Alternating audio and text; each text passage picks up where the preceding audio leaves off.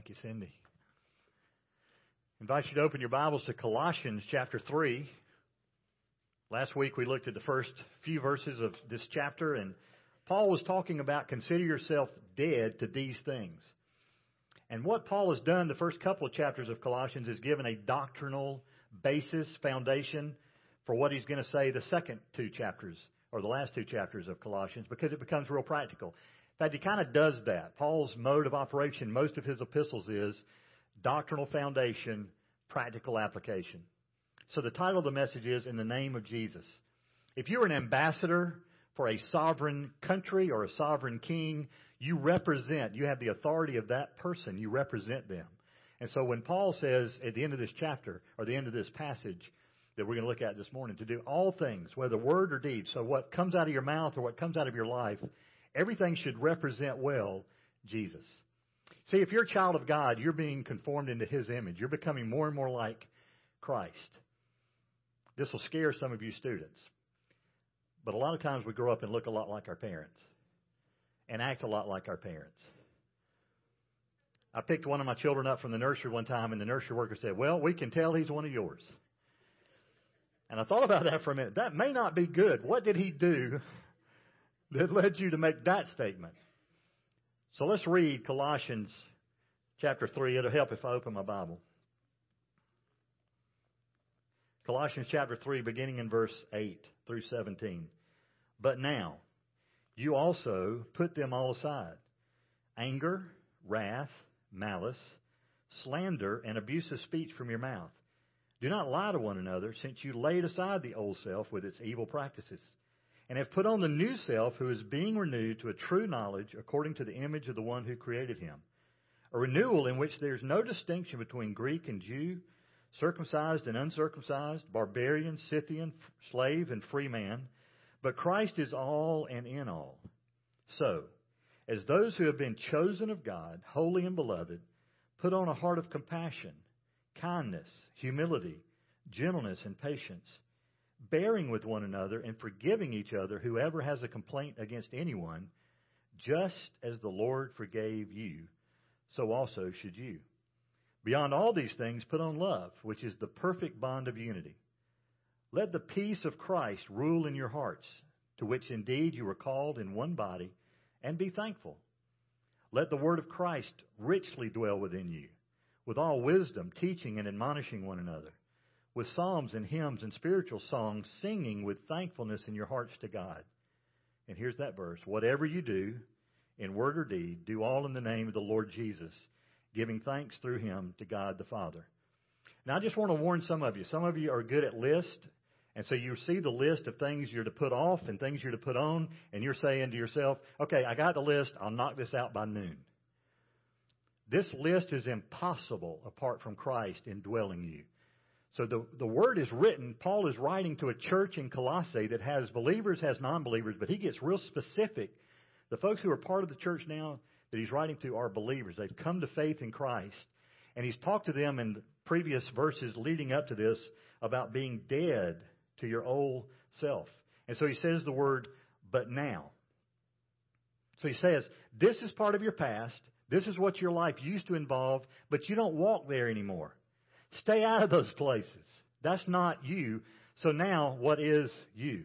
You've put them all aside. In fact, later in the passage it says, since you have done this, this is past action, you've put them aside. You've cast off. So the question is, are we keeping the stuff that we cast off? He says, here's some things that you cast off. 6 things. Anger. Anger is something that kind of brews under the surface. It involves punishment. It involves settled feelings and attitudes. It just kind of keeps smoldering, doesn't it? In fact, a lot of times anger just reveals that you're already an angry person. If you're one of those people that sit on your porch and say, hey, you kids, get off my lawn, it may be that you got some anger issues. Maybe you could approach that a little differently. Maybe you could say, hey, do y'all mind not walking through my tulips or my petunias or whatever? So we put aside anger. This is what, at the cross, when we die together with Christ, that is part of our old life that has been put off. It's been removed. Anger. The second word he uses is wrath. associated with anger, it's like that anger has just gotten to a boiling point, and it spills over. Violent passion, wrath. It's just like that. It kindles. In fact, if you've ever experienced the wrath of somebody that was having a bad day, you may not have been the target of their anger. It's just you finally were the last straw. One more thing got added to the scale, and they blew up. You ever burned a Christmas tree that's about a year old? I see that hand. We had a Christmas tree that was left over for, I don't know how it lasted a year in our yard, but it was at the corner of our property. And we had a fire going one winter morning, and I said, I'm going to throw that Christmas tree on here. The family's in the breakfast area having breakfast. I'm through eating, so I go out. I took the whole tree and threw it on the fire pit that was already fired up. It's already had a flame to it. And y'all, I promise you, they could have seen this from outer space. It's amazing how quick a Christmas tree will go up in smoke, especially one that's been drying out for a year, for crying out loud. My son Gabe was sitting at the table, and when he saw that happen, he said, I don't think that went the way he expected. I don't know how much hair got singed off my body, but that thing just, it made a noise. And I'm glad there wasn't anything above it. If there had been trees above it, they would have caught on fire too, because it went, I don't know how many, like 2 stories into the atmosphere. That's wrath. That's anger that gets to a tipping point that finally spills over in violent passion, wrath. But we've put those things aside. We put aside malice, literally a general term for moral evil. We put aside slander. It's interesting, the word is actually the Greek word for blasphemy. When you speak evil or speak against God, it's blasphemy. When you speak against another person, it's slander. It's the act of defaming or speaking against someone. Anybody remember the thumper principle from Bambi? Remember what Thumper's mother said to him? If you can't say something nice, don't say nothing at all. So that's abusive, or that's slander. That's where we are saying things against people to demean their character, their reputation. We do that with God. It's called blasphemy, and it's one of the 10 Commandments. When we do it to one another, it's slander. Put aside abusive speech, literally foul-mouthed abuse. The intent here is to wound or harm. You are so mad at somebody, you're going to abuse them with your mouth. But then there's that rhyme that says, sticks and stones may break my bones, but words will never harm me. Who wrote that? Words can hurt. There's sometimes you'd almost rather throw a stick at me than to say what you're saying about me. Whether it's true or not. And some people will use the excuse, well, it's true. Listen, just because something's true doesn't mean it needs to be said. So don't slander someone. Don't abuse them with your speech. In fact, he says, put away abusive speech from your mouth. Like he needed to clarify how this is coming out of us. It comes out of your mouth. In fact, Matthew 15, verse 18, Jesus speaking said, the things that proceed out of the mouth come from the heart, and those defile the man. So Jesus is speaking to religious leaders who are worried about insignificant things, and Jesus is saying, listen, you ought to be worried about things that are coming out of your own mouth that reveal your heart. Don't lie to one another. That almost doesn't fit in this list, but literally it's saying stop lying to each other. So Paul is writing from 1,000 miles away, probably from a Roman prison cell, back to a church at Colossae to say stop lying to one another. I don't know what they were lying about.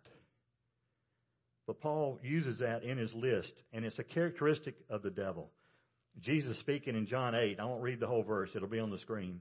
John 8.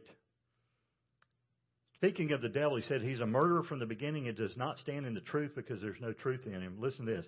Whenever he speaks a lie, he speaks from his own nature, his own native tongue. For he is a liar and the father of all lies. So Paul says stop lying to each other. Because why? You've laid aside the old self. That's not part of your life anymore. Those clothes stink. In fact, I've got a cartoon for you. Anybody recognize this guy? What's his name? Pigpen from Charlie Brown. I remember reading this in comic strips, but I also remember some of the TV shows like, the Halloween special or the Christmas special. Pigpen would walk up, and I'm sure Pigpen stunk to high heavens, but they treated him pretty good. They may have run away from him a little bit, but here's the picture I want you to get this morning. The old stuff that has been taken off are like dirty clothes that belongs to Pigpen because you were Pigpen. Before you came to Christ, your old manner of life was just like that. I mean, there's flies and stuff around this dude. He needs a bath. He needs new clothes. And I don't know what he's going to do with that pencil behind his ear. If somebody smelling like that offers you a pencil, you probably want to pass on that. So I want that to be the mental image when Paul says, this is the old self. You've laid aside that with its evil practices. Who we were in the old self was evil. Everything we did was evil. The practice of our life was apart from God and contrary to the will of God. So what do we do with those old clothes?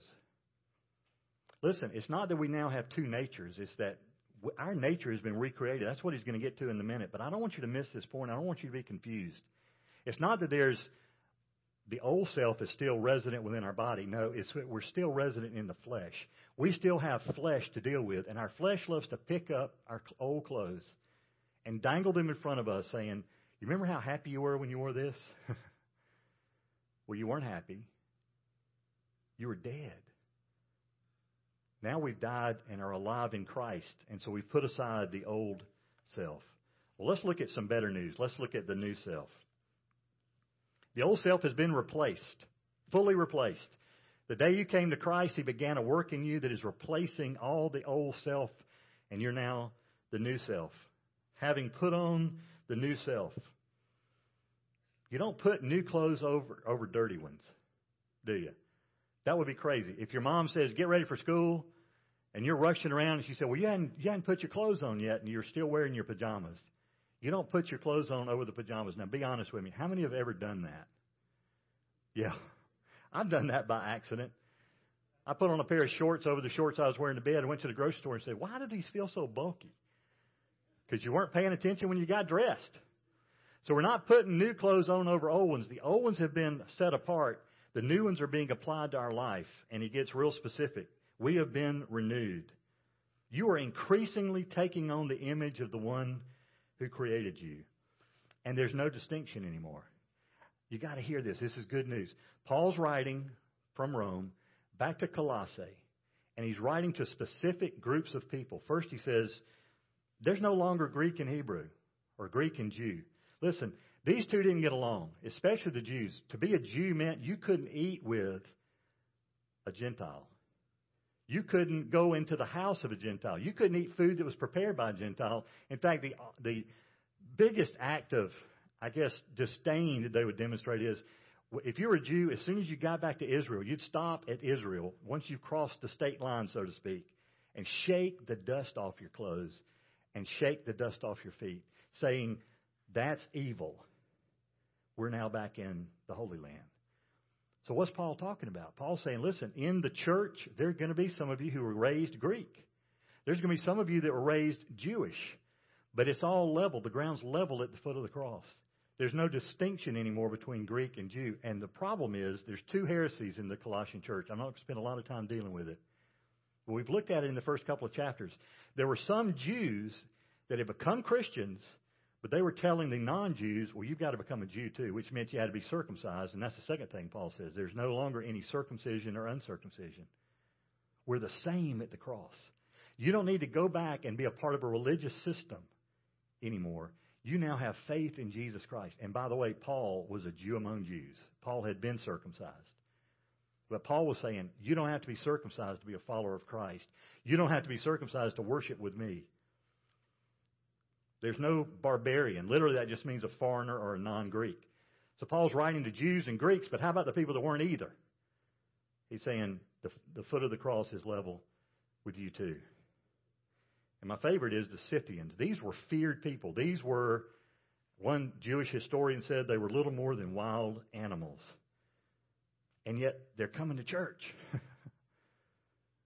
What do you do about that? They're coming to faith in Christ. Are they going to have to sit in a special seat? No. There's no distinction anymore between Greek and Hebrew, Jew. There's no distinction between circumcised and uncircumcised. There's no distinction between a foreigner who's a non-Greek or even the people we were afraid of. when they come to church, and slave or free man, because Christ is all and in all. Listen, when a barbarian trusts Christ as his Lord and Savior, or her Lord and Savior, they become part of the family of God. Not with a better seat at the table, not with a worse seat at the table. So any division we create in the church is not of God.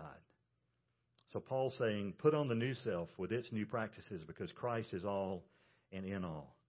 Third thought, here's what to put on. So, get to verse 12. Paul says so. What's he referring to? He's referring to the fact you've put off the old self. The new self is being applied to your life, is being put on. So, this activity that he's about to mention is because that's happened. It's a settled fact. You're a new believer. You're new in faith. You're new in Christ. You're a new person, new man or woman in faith. So because of that, put on. And this is what's a process that's begun in your life. Listen, if you trusted Christ last week, last year, or 10 years ago, there's a process that's been begun in your life. It's called sanctification. You should look more and more like Christ every day that goes by. So the first thing he says is put on a heart of compassion. I love the word for heart here. It's not the word you normally would use for heart. It's the Greek word cardia that we get cardiology from. But this is a word that literally means spleen or intestine or bowels.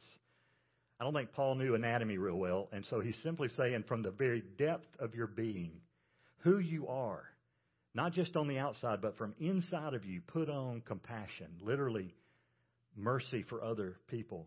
Put on compassion. It should spring up from the depths of your being.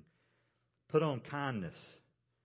Grace has so pervaded their life, they ought to treat people differently. So put on kindness. Romans 2 verse 4 says, it's God's kindness that leads us to repentance. When I first heard that word early on, I was in ministry. And somebody quoted that verse, and I said, no, I think it's His wrath that leads us to repentance. And then I realized, no, it's in the Bible. It's God's mercy that leads us to repentance. It's not a fear of God. It's the fact that God loves you and has shown kindness. Humility. Humiliation of mind and modesty that leads to the next two. Gentleness. The word literally means meek or mild. And some of you are saying, well, there's nothing about me that's gentle. We have a gentle cycle on our washing machine. I don't know one single thing that needs to be washed in the gentle cycle. But ladies have things that they want washed in a special mesh bag. They want you to use Woolite. Does that sound like that's going to help get anything out of your clothes? I want borax mule power detergent, man. I want something in my washing machine that is fighting for me. I want to see suds happening and war taking place to get stains out of my clothes. So when you hear the word gentle, especially if you're a guy, there's nothing about me that's gentle. But the word gentle literally means power under control. In fact, it is applied to Jesus.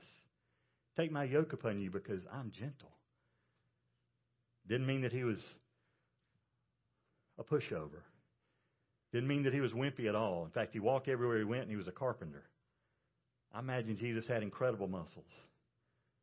But when He says gentle, it means power under control. And that was not a virtue in Greek culture. I remember seeing a T-shirt in a clothing store for basketball. It had some basketball player on the front and it said, the meek may inherit the earth, but they will not get the ball. So we've got to be gentle. Power under control. With gentleness and patience. That's an attribute of God. He was patient, but it's also a fruit of the Spirit.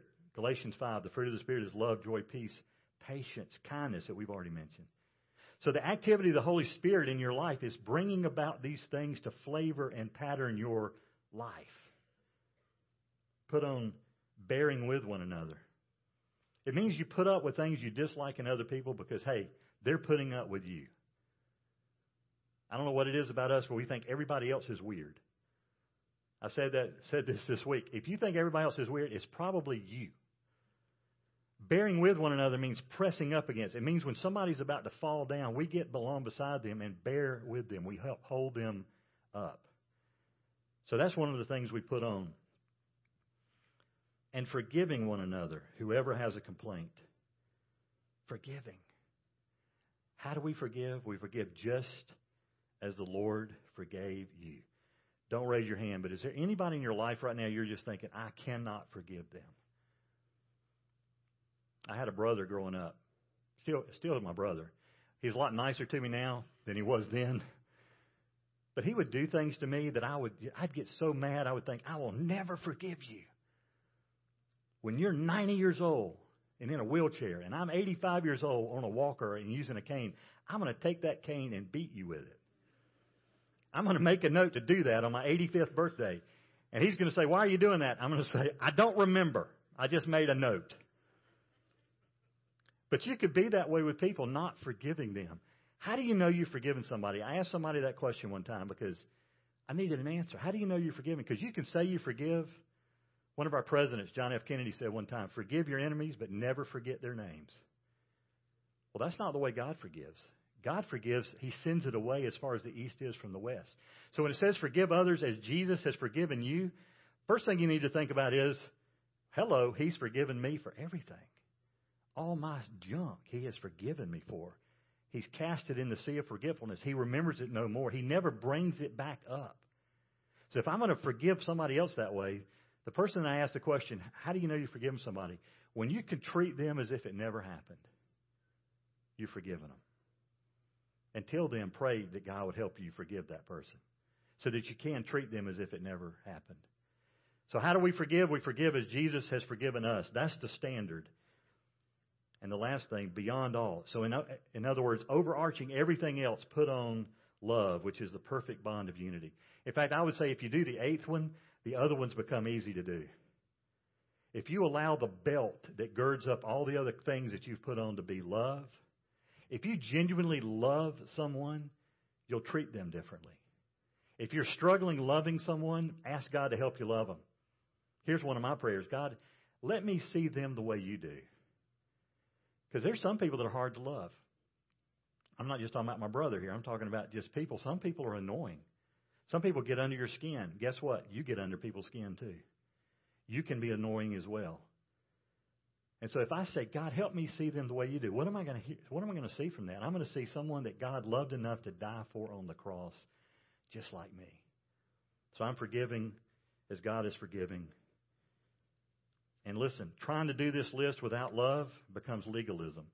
And there's some people that just love lists. So you're making a list this morning, and I've already warned you, but I'm going to warn you again.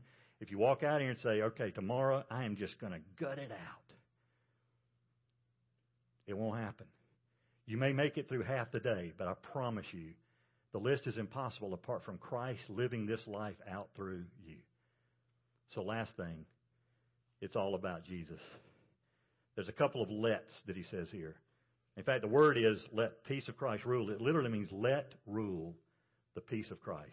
So the first let is let rule. This word was a word, the rule was a word used as an umpire. They actually had Olympic Games or something similar to the Olympic Games, even in the time of Paul, and they had umpires that decided the outcome of the contest. And so Paul's saying, let the umpire be in your life peace, the peace of Christ. You see, we were at war with God. You come to faith in Christ, you have peace with God, and that's a yay God moment. That's enough right there just to be thankful for. But it also allows us to have peace with other people. So let rule peace in your life, because in your hearts, because that is indeed how you were called in one body. Those who have peace with God, it's a little easier for them to live in unity with other people. And the other let is let dwell the word of Christ. Let the word of Christ inhabit your life. How's that going to happen? It's going to happen because you're at places like this, where you're on retreat, you're in a worship service. It also happens when you read your Bible on your own, you do a daily devotion. There's so many apps now on your phone or on your iPad that help you systematically walk through the Word of God. So let that richly dwell within you. Let that be planted in your life and bear fruit and flourish. And if that's happening, you can do the second two things. Teach with all wisdom. Teach. I'm going to teach other people with all wisdom, not because it's coming from me, but because I've read the Word of God. So if I teach the Word of God, I'm teaching the wisdom of God. It's not my stuff. It's God. So teach others and also admonish. What's the difference in teaching and admonishing? Admonishing is to warn. Teaching is to inform, to give knowledge. Admonishing is what you're doing is harmful, hurtful. It could cause you a lot of trouble. So Paul's saying in the church, listen, as you let the peace of Christ rule within you, as you let the Word of God, the gospel message, dwell, take up residence in your life and splash out of your being, you're going to teach people. You're even going to admonish them. Sometimes you're warning people without using any words. But sometimes words are required. Just to say, can I ask you a question? Why are you doing that? That's not going to help you grow closer to Christ. So admonish one another, and then with psalms, hymns, and spiritual songs, singing with thankfulness in your heart, so that whatever you do in word or deed, do all in the name of the Lord Jesus Christ. In a minute, we're going to close our service with a song. It's probably not a hymn. Hymns were from the Old Testament. The book of Psalms and other places in the Old Testament are songs. Did you know most of the Psalms were intended to be sung? There's some called songs of ascent. When you're heading up the hill to Jerusalem, you can see it from miles away, and you start singing about where you're going. Songs. Spiritual songs. They're New Testament songs. So, hymns. Psalms, hymns. Psalms are the Old Testament. Hymns are the New Testament. Spiritual songs. Singing with thankfulness. Listen, when you're truly worshiping God, it comes out of a heart of grace. In fact, the word thankfulness is the word for graciousness. Now, earlier we talked about blaspheming God. When you stand and sing a song that you're not meaning, you're taking God's name in vain. You're lifting up as meaning empty.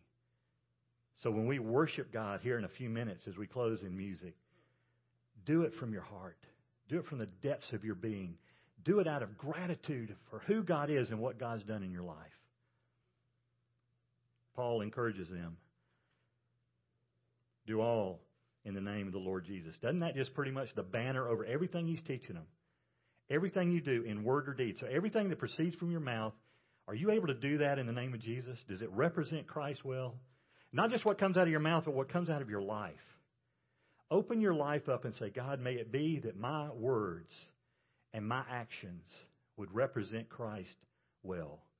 Because I'm his child. There should be a family resemblance. Do all in the name of Jesus and giving thanks through him to God the Father. Let's pray together.